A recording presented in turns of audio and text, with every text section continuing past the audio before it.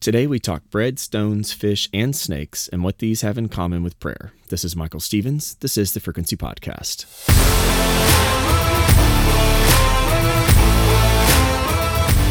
So we're getting into the next few verses here, Matthew 7 through 11, and I'll just go ahead and read it and then jump in. It says, "Ask and it will be given to you. Seek and you'll find. Knock and the door will be opened. For everyone who asks receives. The one who seeks finds. And to the one who knocks, the door will be opened. Which of you, if your son asks for bread, will give him a stone? If he asks for a fish, will give him a snake? If you then, who are evil, know how to give good gifts to your children, then how much more will your Father in heaven give good gifts to those who ask him?" Now, before we jump in, just a little bit of background on me in the place of prayers. When I was in college and, 18 to 20, I went back to college for the second time. The person that I roomed with and the friends that I ran with, we were actually really committed to prayer. We weren't partiers. We didn't go out and drink and do all that stuff. We would actually get together and quote unquote pray it up. And we would, do the typical thing where you light candles and you get the guitars out. We're talking 20 years ago. But we would spend 2, 3, 4 hours sometimes just in prayer and in worship and just reading stuff that stuck out to us and sharing revelation.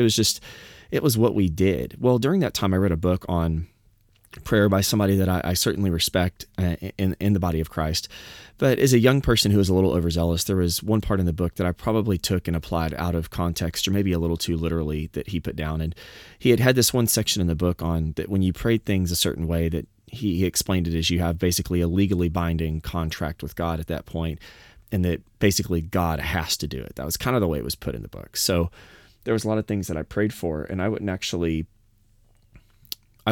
continue in the place of prayer for them. I would just, I would pray it once, and then I would move on and be done with it. At one level, I would say that certainly produced a level of faith in me that I could ask God once for something, but it certainly doesn't line up with the continuity of Scripture, or the consistency of Scripture, that the Lord encourages us to continue to come back to Him in the place of prayer, which is really what Jesus is getting at here. We're going to get to in a minute. And so there was a lot of things that I would pray for, and I would pray once, and I would just kind of move on. And then, I would basically go, well, it's on God now. And that's not a great mindset. That's kind of, as we'll see in a minute, that's not even the right relationship between a parent and child, or even a two spouses, a bride and a groom. So first thing I want to point out from a cultural perspective is Jesus is doing something we looked at a couple episodes ago, where he's taking a light and heavy. He's taking one thing from one extreme and another from another extreme. So he's saying if A is this, then B must be that much better. And so he's using this on the second part of the passage. He goes, if you ask for bread, if your son asks for bread, will you give him a stone? If he asks for fish, will you give him a snake? So he lays out these two comparisons. Luke actually throws a third one in, and we'll touch on in a minute. So he says, then if you are evil and you know how to give good gifts to your children, then how much more will your Father in heaven give good gifts to those who ask him? So he draws these first two comparisons in order to establish the last one. So moving forward, though, Jesus came from a nation that just loved prayer, that without question, Israel loved the place of prayer. We've touched on this before, but they had, when they woke up in the morning, before their feet hit the floor, "Blessed Lord God, King of the universe, who has given me eyes to see. Blessed Lord God, King of the universe, who has given me feet to walk on." They would stay in the place of blessing God throughout the day. They believed that a good Jew said at least 100 blessings a day in the place of prayer. We also see that they had public prayer. They said the Shemoneh Ezra. They recited the Kaddish, all of these different things that they would do on a daily basis, and they had public prayer 9, noon, and 3. So they were a nation that was devoted and loved prayer. The rabbis had some really wonderful things to say about prayer as well. God is near to his creatures as the ear is to the mouth. Human beings can hardly hear two people talking at once, but God, if all the world calls to him at one time, he hears their cry. They had all of these wonderful sayings about not only their relation to prayer, but God's enjoyment of the prayers of his people. So Jesus, as we've talked about, was brought up to love prayer. And so in this place, Jesus makes a very simple statement. He says, like, for instance, there was a rabbi who said, is there a man who ever hates his son? And Jesus makes this statement that no father ever refused the request of his son. And so God the Father will never refuse the request of his children. Now that's a bit hard for a lot of us, because when we hear that, we think of prayers that we have that have gone unanswered. And there are certain prayers that I believe require more prayer certain things we ask for require more prayer than others. And Jesus certainly provokes us in this direction, which I'll get more to in a minute. But first, Jesus, I want to say that his examples here that he picks are very carefully chosen. This is more than just about, will God, give you one thing if you asked for another. There's actually a little bit of mockery in here that Jesus is encouraging us will never take place with the Father. So in Luke 11, he adds another one. He says, if a son asks for an egg, will the Father give him a scorpion? And so what we're going to see as we look at these is each of these two things actually have a very close resemblance. First, the stones on the seashore where they were exactly the shape and the color of little loaves. So in other words, if a son asks for bread, will his father mock him by offering him a stone that looks like bread, but it's impossible to eat? If he asks for a fish, is his father going to give him a serpent? Now, the serpent mentioned here, most people believe is certainly an eel. And according to kosher law, according to the food laws, eels could not be eaten because an eel was an unclean fish. Leviticus 11:12, it says, "Let everything in the waters that has not fins and scales is an abomination to you." They're essentially they're bottom dwellers. They collect what like a catfish, right? They eat the gross stuff off the bottom. Yet I'm from the South, so we just love catfish regardless. You just fry that baby up. But the regulation, it ruled out eel as an article of diet. So the point is, if a son asks for fish, will the father indeed give him a fish, but a fish which is forbidden to eat, which he's not allowed to eat, which is completely useless to them?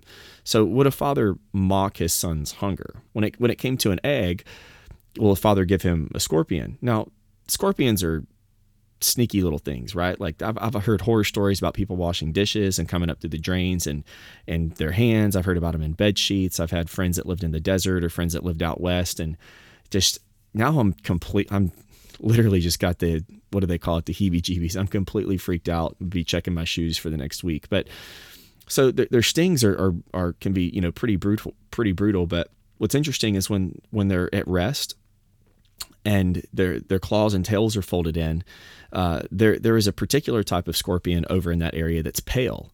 And so when it's folded up and wrapped up, it actually resembles an egg. So the point is, if a son asks for an egg, will the father mock him by handing him a scorpion that's going to sting him?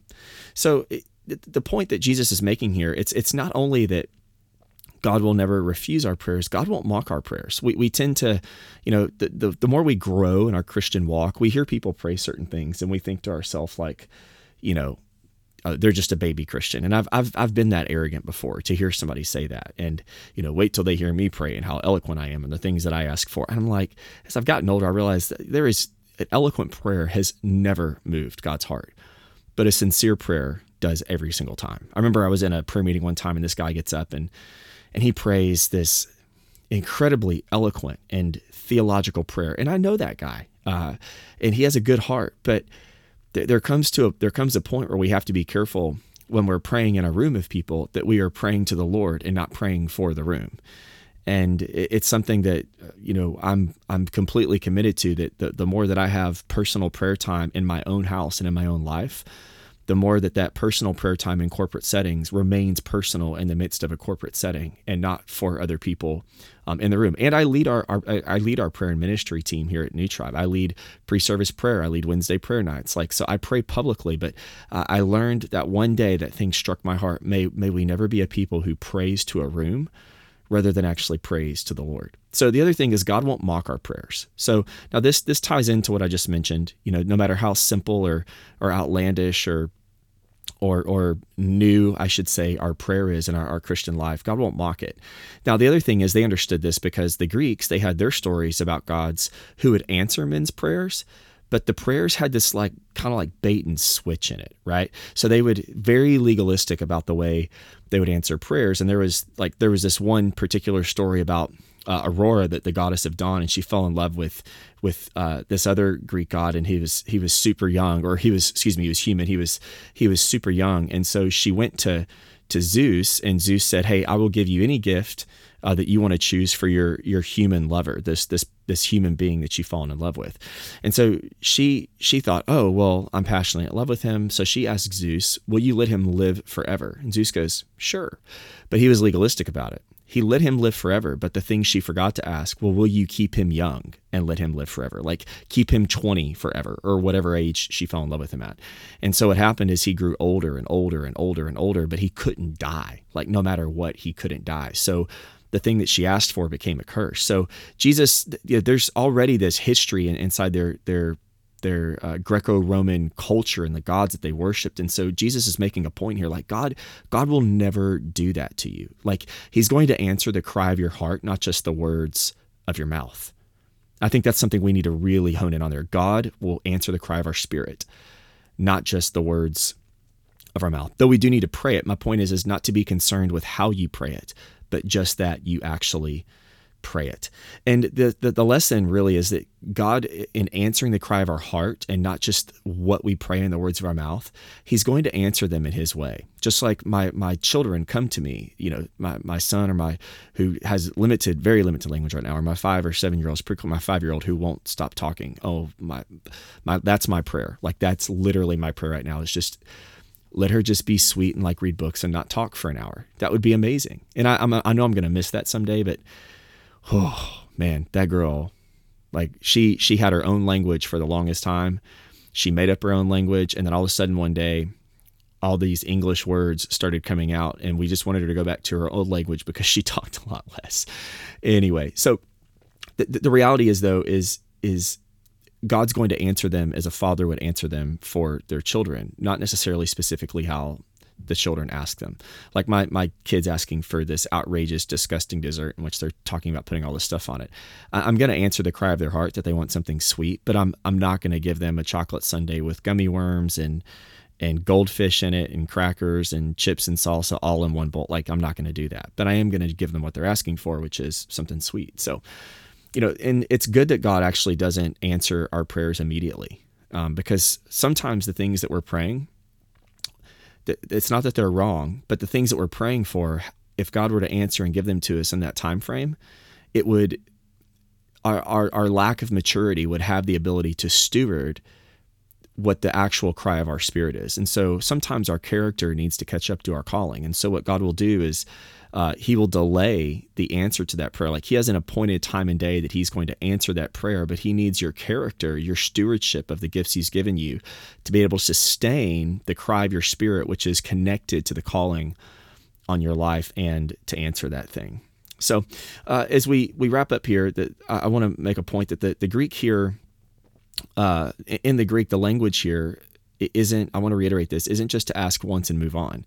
It denotes this continual place of asking, this continual place of seeking and knocking. So therefore, Jesus says, go on asking, go keep seeking, keep knocking. And he's commanding us, he's urging us, listen, I know my Father. I know his heart. I know how he hears prayer. I know how he listens to prayer. I know how he responds to prayer. So whatever you do, don't give up. Be persistent in prayer, and never, ever be discouraged in prayer when what you're asking for, you don't see answered immediately. And that really will test the sincerity of what we're praying for. Like, do we really want what we're asking for? Is it something that we feel like we want it so badly, we want to see God do this thing so greatly that we are willing to continually put ourselves in the place of prayer, continuing to berate the throne of God, continuing to press him as my 5-year-old presses me, or my 2-year-old presses me, or my 7-year-old presses me. Continue to press God as a child to their parent.